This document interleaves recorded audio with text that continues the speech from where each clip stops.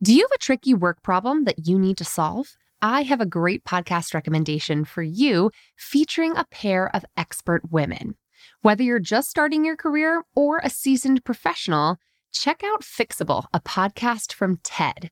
Hosted by Harvard professor Frances Frei and her wife, leadership coach Anne Morris, the brilliant duo provide honest, actionable advice to help you navigate everything from a gaslighting manager to returning to work after parental leave. They'll leave you feeling empowered and ready to act. Listen to Fixable wherever you get your podcasts.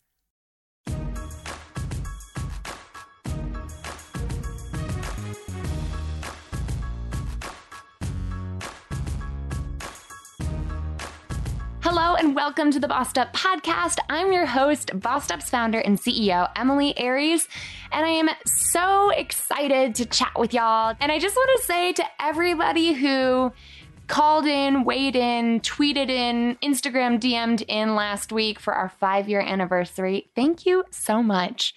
These past 5 years of having launched Bossed Up at our first ever Bossed Up Bootcamp in July of 2013 has just been a wild and amazing ride. And it's been an honor not only to be a part of helping other women boss up, but just to bear witness to so many other women who, like me, have gone from burnt out and feeling out of control of our destinies to owning that shit like the bosses that we are. It's been magical almost. It's been transformative, and it's just been an honor to be a part of a community full of women who are really showing the world what it looks like to get out of this martyrdom mindset, to show that we can do well and do good, to show that we can take self-care seriously and not sacrifice our ambitions along the way. So thank you for being a part of this movement, for being a part of this community. I just feel so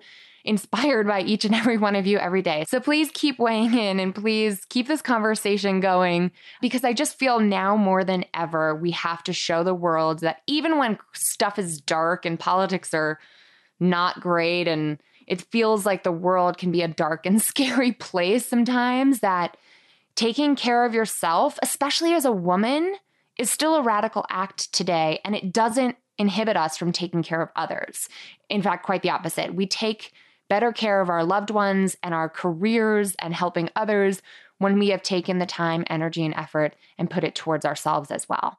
So on that note, today's episode is really about that challenge of doing well while doing good, right? Doing good work, but getting paid well to do it. And this is especially challenging when you're crafting a career with purpose and pursuing your passions, especially in the nonprofit sector, where a lot of people get a sense of personal fulfillment, but don't always get paid properly. Today's conversation was inspired originally by a great career conundrum that came in all about paying your interns. Take a listen right after a word from our sponsor. Do you work in the nonprofit sector but want to run your organization more like a business? Well, Social Impact 360 is offering a new course specifically for nonprofit professionals to affordably apply business skills and methodologies to their daily work. You'll become more efficient, effective, and focused on continuous improvement in the services you provide. Save $50 off your registration with code BOSSEDUP at checkout at socialimpact360.org/class. Hi, Emily. This is Jen. I work in the nonprofit theater world, and my career conundrum is that I love my job. It's kind of a dream job, but the company that I work at has a history of overworking and underpaying their interns. How do I become an advocate for them, or is there anything that I can really do for them without stepping on the toes of the people that run the program? Jen, way to call in with this question. I love it because it's a great example of how bossing up and being the kind of person who can own her voice and advocate for herself also has this wonderful trickle-down effect whereby it now makes you equipped to not just want to, but also be able to advocate on behalf of others. Same skill, just applied towards yourself versus someone else. So in order to break this question down, I'm so excited for today's interview because it's with someone who knows how hard it can be to run a nonprofit and still have money left over to pay your interns. And she knows a whole lot about running businesses. And we are actually going to talk about the hybrid area, the gray area between those two choices of nonprofit work versus for-profit work.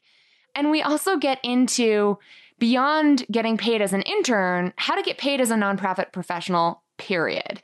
So I'm really excited to dig into this conversation with Allison Alt. She's the executive director at Social Impact 360, an organization you've already heard me talk about because all month they've been sponsoring the Bossed Up podcast, for which we are super grateful, because they've got that awesome new class for nonprofit professionals.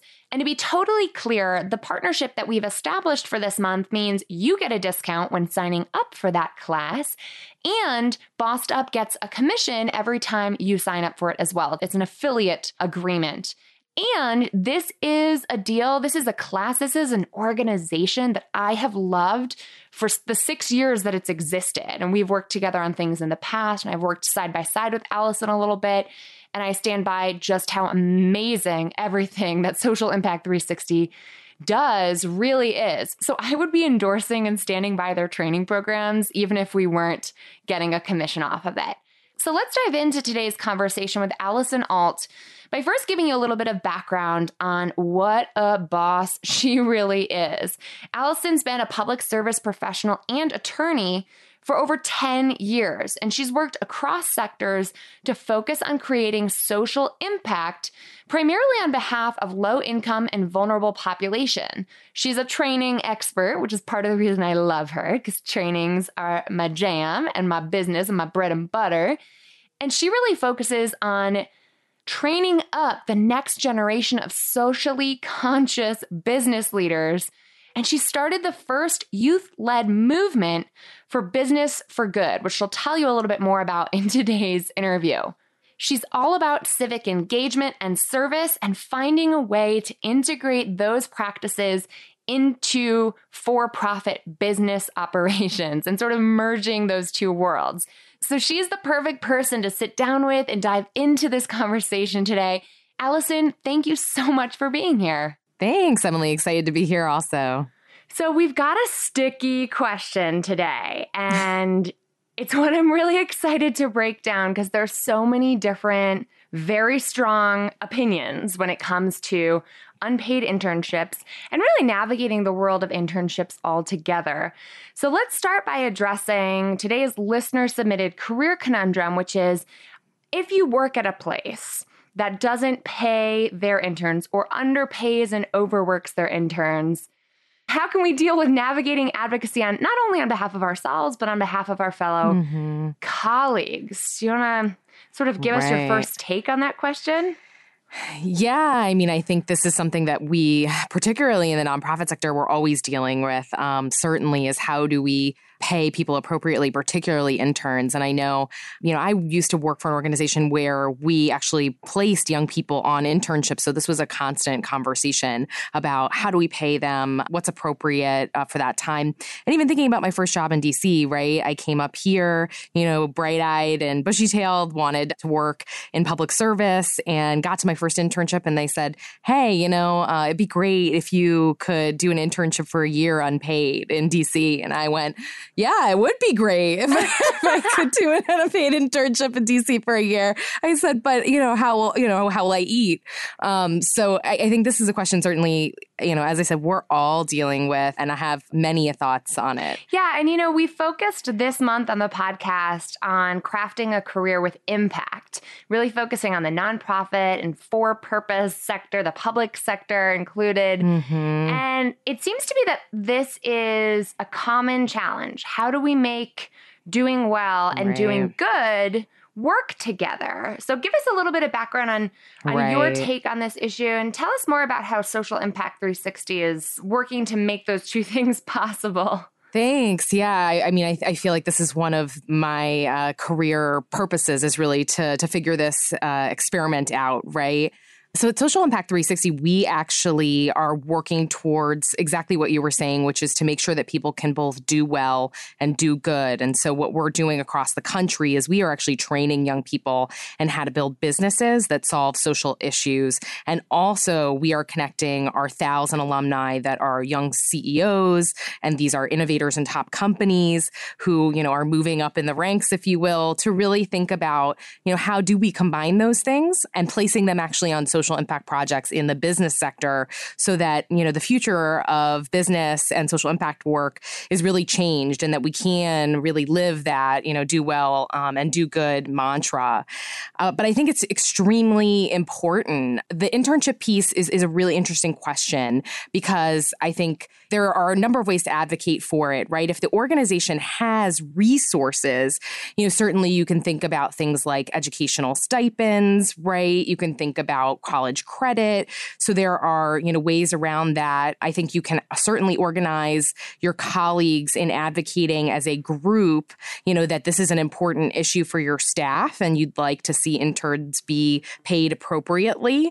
And as such, what can we do as an organization to either budget that ahead of time or, as if we really feel strongly enough as a staff, right, to create some sort of pot of money towards that. So I think there's a lot you can do in advocacy, but it really starts with, do you have those resources available? I as a nonprofit executive, that's the big issue for me is making sure that the nonprofit sector, has the resources available to do the great work that they are doing.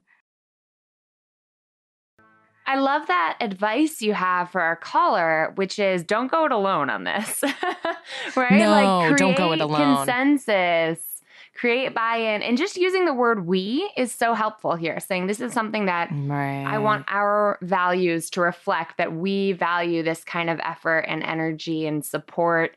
And, how can we find a solution? I advise that when it comes to advocating for yourself in terms of pay and benefits and negotiation situations, and definitely when it comes to advocating for other changes on your team, especially when it comes to allocating resources. So certainly, what about nonprofits that just don't have the resources there? Right. I think that's a real problem that we really need to have a conversation about in the nonprofit sector, which I'm definitely having that conversation now with a lot of folks. And that is that I think, we have a sort of a history of looking at nonprofit work and saying, we talk about it. It's charity, right? It's volunteer. Right. But there are a tremendous amount of individuals working in this sector who by no means is their work volunteer, right? Right. And we really need to do a lot of work to think about how we are perceiving nonprofit work and how we are talking about it to make sure that we are associating what we do with the value that we provide. I mean, we're providing extremely important services to people who need it. We had that conversation as a nonprofit staff so many times, which was, do we even charge groups to come and volunteer, right? Does that create a different perception of the value of the work that we are doing? And as I mentioned in social impact work, I am constantly thinking about how do we change that perception? Well, I love where the social impact sector is coming in to kind of form this hybrid. And for those who aren't familiar, can you explain just what does social impact work really mean? What is that sector all about? So social impact is really looking at how do we create a third entity, if you will, right? It's not nonprofit, it's not business, but it takes the best elements of both, right? It does phenomenal work, but it is socially sustainable financially. So for instance, that's part of the reason why at Social Impact 360, we are training young people in how to build businesses that solve social issues. So how do you create revenue streams and how do you financially think about your model for nonprofit type work in a very sustainable way? And I really think that it's important for the survival of our sector and for moving us forward. Yeah. Of course, I'm very biased towards that kind of work because I remember wrestling with it myself when I started Bossed Up 5 years ago.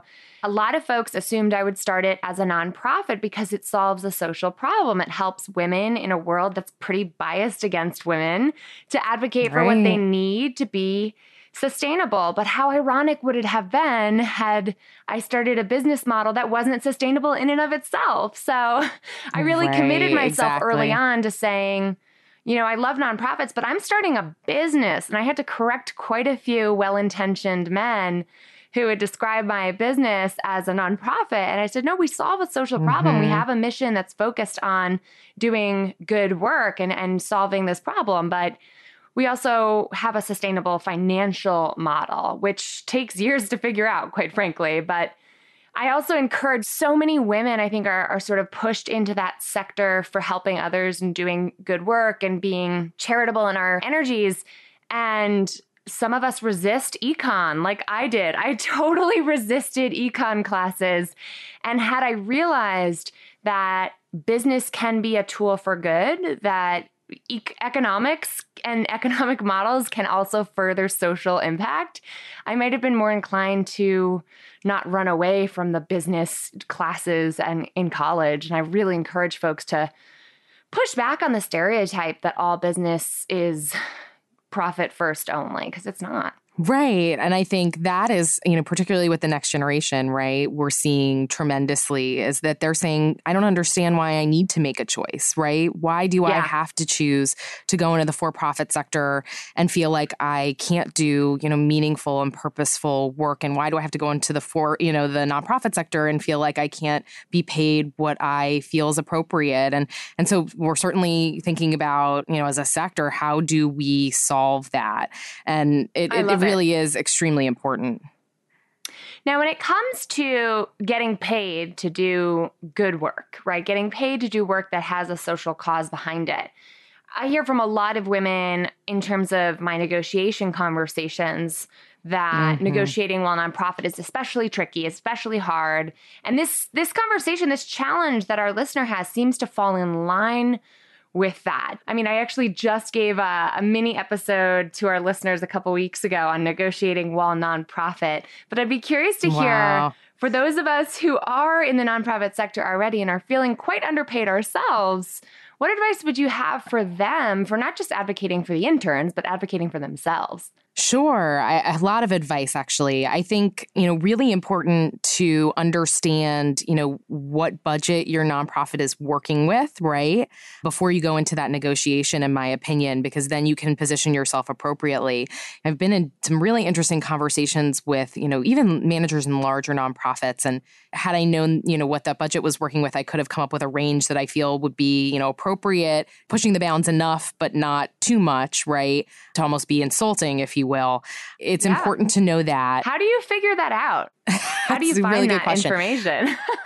Yeah, well, all nonprofits have to publish their 990s. So you actually can find out quite a bit of information about, what the financial situation of a nonprofit looks like. But I think also good to, of course, I'm sure you give this advice, but ask folks who work there. Yeah. Really get the inside scoop. Certainly. Great. I want to look into those 990s, though. So they have to have them published on their own websites. Is that correct? Like publicly available financial records? So not necessarily on their own websites, but yes, 990s are public. I mean, that's filed with their taxes. So you definitely are able to see what, nonprofits are working with. And that's almost a benefit compared to negotiating in other sectors. I recall, it's not easy to find, but if you can really track down the right federal websites. I recall when I was working for a political committee, we all looked up each other's salaries, and lo and behold, my fellow state directors in the Northeast were at this conference, and they all realized that I'm getting paid more than any of them. And I was the youngest state director at the time, and everyone got a little pissed off about that. I found it a little bit amusing myself, but the information is out there. It can be a benefit to you when going into negotiate. If you do your due diligence, do your homework, find out where those federal reporting mechanisms are, because that information is out there. Yeah, no, it's really important. And certainly, folks who are already working there know quite a bit about what that landscape looks like. So that can always be helpful too. Definitely. I want to come back to the internship question for you for a moment, especially given your legal background. I thought you would find this interesting. Under federal law, there are 6 criteria that must be met in order for an unpaid internship to be legal. Have you heard of this before? Right. Yes, certainly. Yeah, as someone myself who has had unpaid interns at Bossed Up in the past, which I'd like to explain further in a moment, I find it interesting that, when these 6 criteria are met, it's not illegal or, in my opinion, amoral to have interns that aren't getting paid in the traditional sense of the word. 1, the internship, even though it includes an actual operation of the facilities, is similar to training that would be given in an educational environment. Number 2, the experience is for the benefit of the intern. Number 3, the intern doesn't displace regular employees, but works closely under their supervision. Number 4, the employer providing the training derives no immediate advantage from the activities of the intern. And in some occasions, its operations may actually be impeded. Number 5, there's no guarantee of a job at the end of the internship. And number 6, both parties understand and knowingly proceed that this is an unpaid situation. I found those very interesting because I paid close attention to that when designing our internship programs. Have you seen unpaid internships work or be of benefit to folks when they're designed that way? Absolutely. I mean, I think, let's just be real, right? Not everyone is going to have the resources to pay interns, particularly in the nonprofit sector at this day and age, right? And I do think there are times when having interns who are not paid makes total sense. It is an educational benefit to the young person that you're working with, particularly if they're coming in for a short period of time, right? And they're gaining valuable skills and maybe going back to school. I think, for instance, we have some summer interns. They're also in an educational program that they're here. So they're interning with us. They're getting education, simultaneously. That's of real benefit to them. I think there are times when it makes a lot of sense. Those longer term internships, I think, we really need to start thinking about on that, how are they being compensated if that work kind of evolves into more than an educational experience? Yes, I agree completely. I, in fact, don't have any interns right now because I don't have the capacity to have a program that is designed for the intern's benefit first. And that's the thing. From an employer standpoint, having interns is a costly measure when you're designing an unpaid internship program that really does focus on training first, which isn't super long term. I hate the idea of like a perma internship. That's crazy to me. You've got to have clear beginnings and ends and what kind of training are you going to benefit from? And that's how we've designed our internships here, because I haven't been in the position to really pay interns in the past.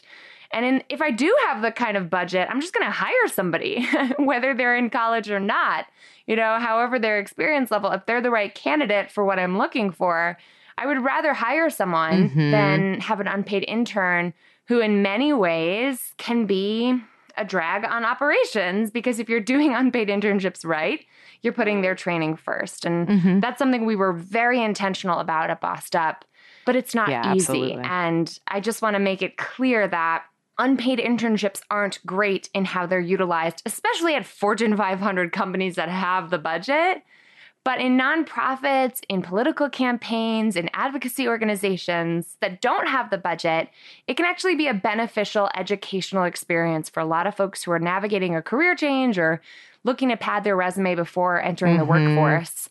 So I hate the blanket shame that we throw on unpaid internships because it matters. The devil's in the details on these things. 100% agree. We do, certainly with our summer interns, do a tremendous amount to, prepare them, right, to make sure that we know what their educational goals are ahead of time, to, really teach them some systems that they're going to use in the future. So I think it really does depend on, the situation and the details and the time frame. And as you said, the budget that the organization is looking at, is this organization really, using this appropriately? So all things that are really important to think about. So tell us more about how you're advocating on a grand scale, like some of the programs that you're currently working on to make sure that whether it's in the nonprofit sector, the business sector, or that in-between social impact sector, that we're making sure that doing well and doing good isn't this binary choice we have to make. Yeah, I mean, I think what we are doing on a national scale is showing that it's possible and that it works.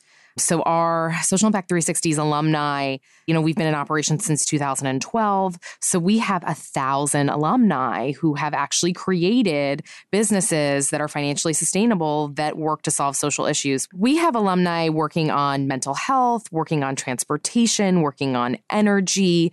I even have an alum that's working on technology that will help the visually impaired be able to code and be able to get jobs as computer programmers. So the idea that you can't create business structures or you can't create revenue streams for meaningful work is not true, because we have seen that it is, and we have watched young people create these over the last several years. And so now what we're doing on a much larger scale, which I am very excited about, is we are transforming, this large alumni core that we have into what I'm calling the first service core for business for good.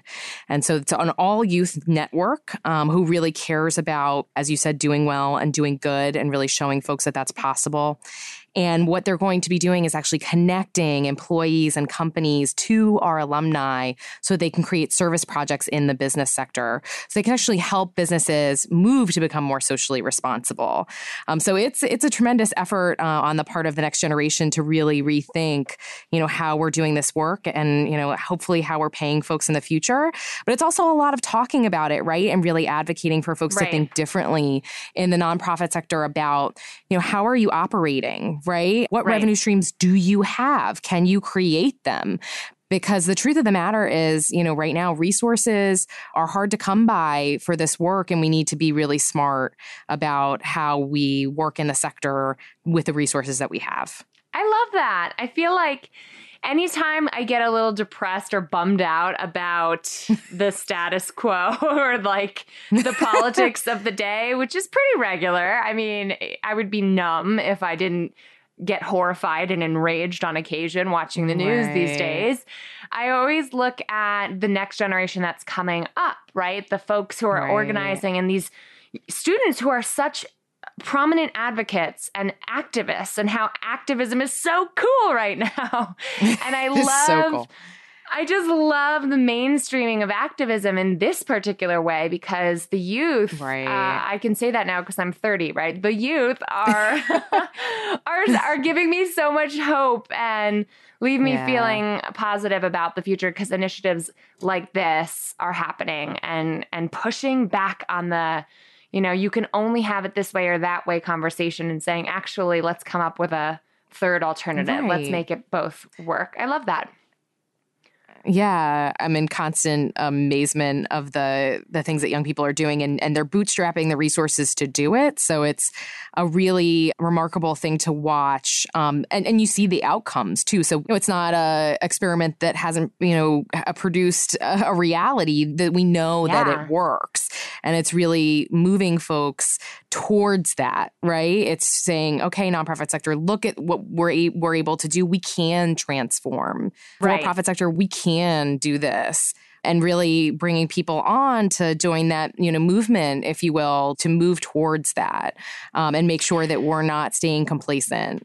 So for folks listening who are thinking, okay, sign me up, right? I'm ready for a career in social impact. I'm lacking that sense of purpose, driven work in my corporate day job. Or even the folks who are saying, I've got all the purpose-driven work I can handle, but no paycheck, How would you acknowledge or advise those folks when it comes to getting into this sector and really finding employment through it? I hear that a lot. We have a lot of folks coming to us asking, how do they get in the social impact sector? A lot of that today is happening, frankly, either in social impact focused nonprofit work or through more corporate social responsibility work. Right now, small sector, right? Hard to get into, lots of years of experience moving up and working in, hybrid organizations that are working on for-profit and nonprofit work. at least our organization is trying to offer folks is, we offer the professionals class so that we can help train nonprofit professionals and how to really transform and think about their organizations and revenue streams to help them move towards that model. So there is, hope for that. And to do that, we also, as I mentioned, are building the service core. And I think what's so important about that is that we will be connecting to actual employees and companies and saying, listen, we can incorporate this into your current work. This doesn't have to be an and or if, type of situation, and let us help you by bringing in the capacity and the knowledge to do that. And I'm so excited about working with employees and companies who are excited about that, because I know I hear from them on a daily basis that that's what they want. It's interesting, right? Because there's a dual need for more entrepreneurship in the social impact space to meet the demands of people who would work for those companies. And, a more awareness of social impact revenue models or hybrid models in the corporate sector. Because you're right, like the demand from an employee perspective is so there. It probably makes getting into this field very competitive. Oh, yeah, absolutely. We must get, 10 calls a week, from folks who are in the sector who come back and say, we love and miss, being involved in social impact work and really want to do it, but, don't know how. Yeah. Do I need to leave the sector in order to do that? Do I go back into nonprofit work? I think there's so many people who, would really benefit from that. And so, on our part, we're trying to make opportunities for this to happen. I love it. And so what I really love most here is, as a final takeaway for this month's focus on crafting a cause-oriented career or an impact and purpose-driven career, is that there's a lot of ways to do that. And it's not either sell your soul to the evil corporations or, martyr yourself and your financial stability to be of service to others in the nonprofit sector. There are many shades of gray in between. And the social impact space is certainly a burgeoning part of that hybrid that combines the both of them. So for folks out there to check out Social Impact 360, obviously they've sponsored quite a few podcasts for us this month, which we're very grateful for. And you can check out their course that we're talking about on those ads that provides business acumen for the nonprofit sector. To learn more, they can go to where? socialimpact360.org/class, I believe. Is that right? That's correct. Yeah, awesome. Absolutely. If you want to check out the class, and, we train groups, we're also going to have online content soon, really thinking about what the nonprofit sector needs and also doing it, as we've been talking about, in an affordable way for them to take advantage of. So we can pay more interns. Yes. I would love that. I love my interns. I would love to be able to do that. Yeah. Awesome. Well, thank you so much for being here, Allison. It's been a pleasure having you on. Thank you so much. I really appreciate it. Hi, Emily and bosses. This is Marie calling, and I have had quite the year of boss moves. I'm a resident in a rural community in the Midwest here, and I just went through a lot of turmoil within our residency. And if it wasn't for you guys and the Courage community and the Boss Up podcast, and actually the Stuff Mom Never Told You podcast, I feel like I wouldn't have been able to maneuver so eloquently through all of these moves. But I ended up dealing with this year a sexual harassment case at work, and then also being involved with the firing and letting go of both of my attendings, and then also being instrumental in replacing them with people who would actually be able to appropriately address and teach the rest of my cohort. So I just wanted to say thank you for all the courage and the support from behind the scenes for my bossed up move. Marie, thank you so much for calling in and sharing. Sometimes our boss moves are less about, jumping up and down over a raise and more about the relief and sense of satisfaction and hopefully closure that can come with standing up for yourself when you have been wronged. So thank you for calling in with this specific kind of boss move, because we really haven't heard this on the podcast before. And it's so important to shine a light on how you have taken your power into your own hands and seen it through to having a reckoning, right? To being part of this great reckoning moment that we are in. I'm sorry that you face sexual harassment. No one should have to deal with that at work. Unfortunately, so many women in particular and marginalized people across the gender spectrum do experience this kind of BS, and it never resolves itself. This is something like pushing a boulder up a hill that we have to take an active role, an active and exhausting and laborious role in standing up for what's right, standing up for ourselves, and standing up for change and holding the world to a higher standard than it's traditionally had for how it treats women. So Marie, you should be so proud of yourself. I am so proud of you. And I encourage everyone out there who's silently dealing with something like this to be a part of our community, to talk about it. Going through something that makes you feel victimized, right? Being victimized is such a shame-inducing and isolating experience. But we have to remember that speaking our truth in a safe space can reduce some of the power that being victimized takes away from us. It reduces that feeling of powerlessness. So I'm so glad you found support and guidance through Bossed Up. We've got tons of webinars about how to deal with this stuff on YouTube. You know, we've addressed these issues on the podcast in the past with therapist Lena Durhali on episode 20 about surviving a toxic workplace. And I'm just so glad to hear that the Bossed Up Courage community has been of support to you while navigating these boss moves. I'm so proud of you. And you don't know who you're inspiring right now by calling in and sharing this story. So keep bossing. And now it's time to put that BS behind you, by the way. And now you can start feeling not so much on the defense, but more proactive about, all right, what is the life I want to live now that I've dealt with these speed bumps along the way? And I'm sending you all the courage through the mic right now to keep bossing in pursuit of what it is that you really want, because you've slayed some haters and now it's time to take your life and career to that next level. I'm so proud of you. If you've got a boss move to share, I want to hear about it, especially if it relates to standing up for yourself in big ways and in small. Those moments are so inspiring, and it's a huge part of being the boss of your career and life. So give my hotline a ring, girl.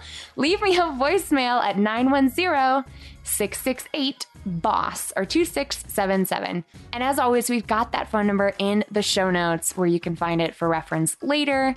And just a heads up, your voicemail does not have to be perfect. You can say and ers and likes, and you can take it again from the top. You can call multiple times. We'll make sure you sound great on the podcast. Not to worry. No voicemail jitters necessary. Also, if you've got a question you want us to handle next, a career conundrum you're facing that you want some expert guidance on, give us a call, 910-668-BOSS or 2677. That's all we got for y'all today. Thank you for tuning in. And as always, let's continue to pursue our careers with purpose and lift as we climb.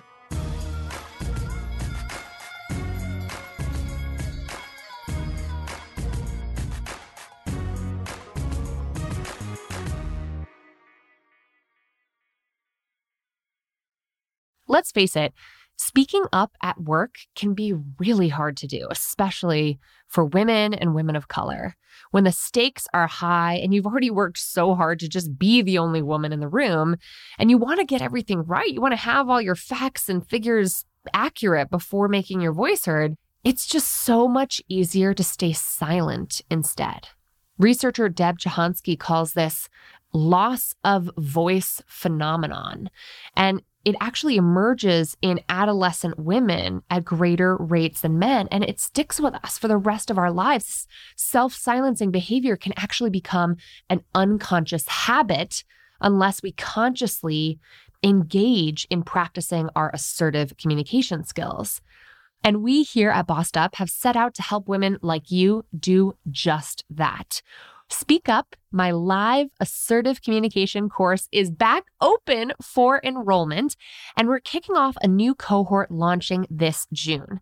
Over the course of 8 life-changing weeks, you'll have access to interactive online curriculum and live weekly practice sessions where you, Irene, and I, and a cohort of fellow Speak Up bosses who are owning their voice, overcoming the social messages that have taught us to keep silent, and really learning to strategically and assertively communicate when it matters most, we'll actually have the practice time to rewire our brains, create new neural pathways, and build better habits when it comes to speaking up with confidence and precision and assertively communicating in the workplace. Learn more and enroll today to secure your spot at bossedup.org/speakup.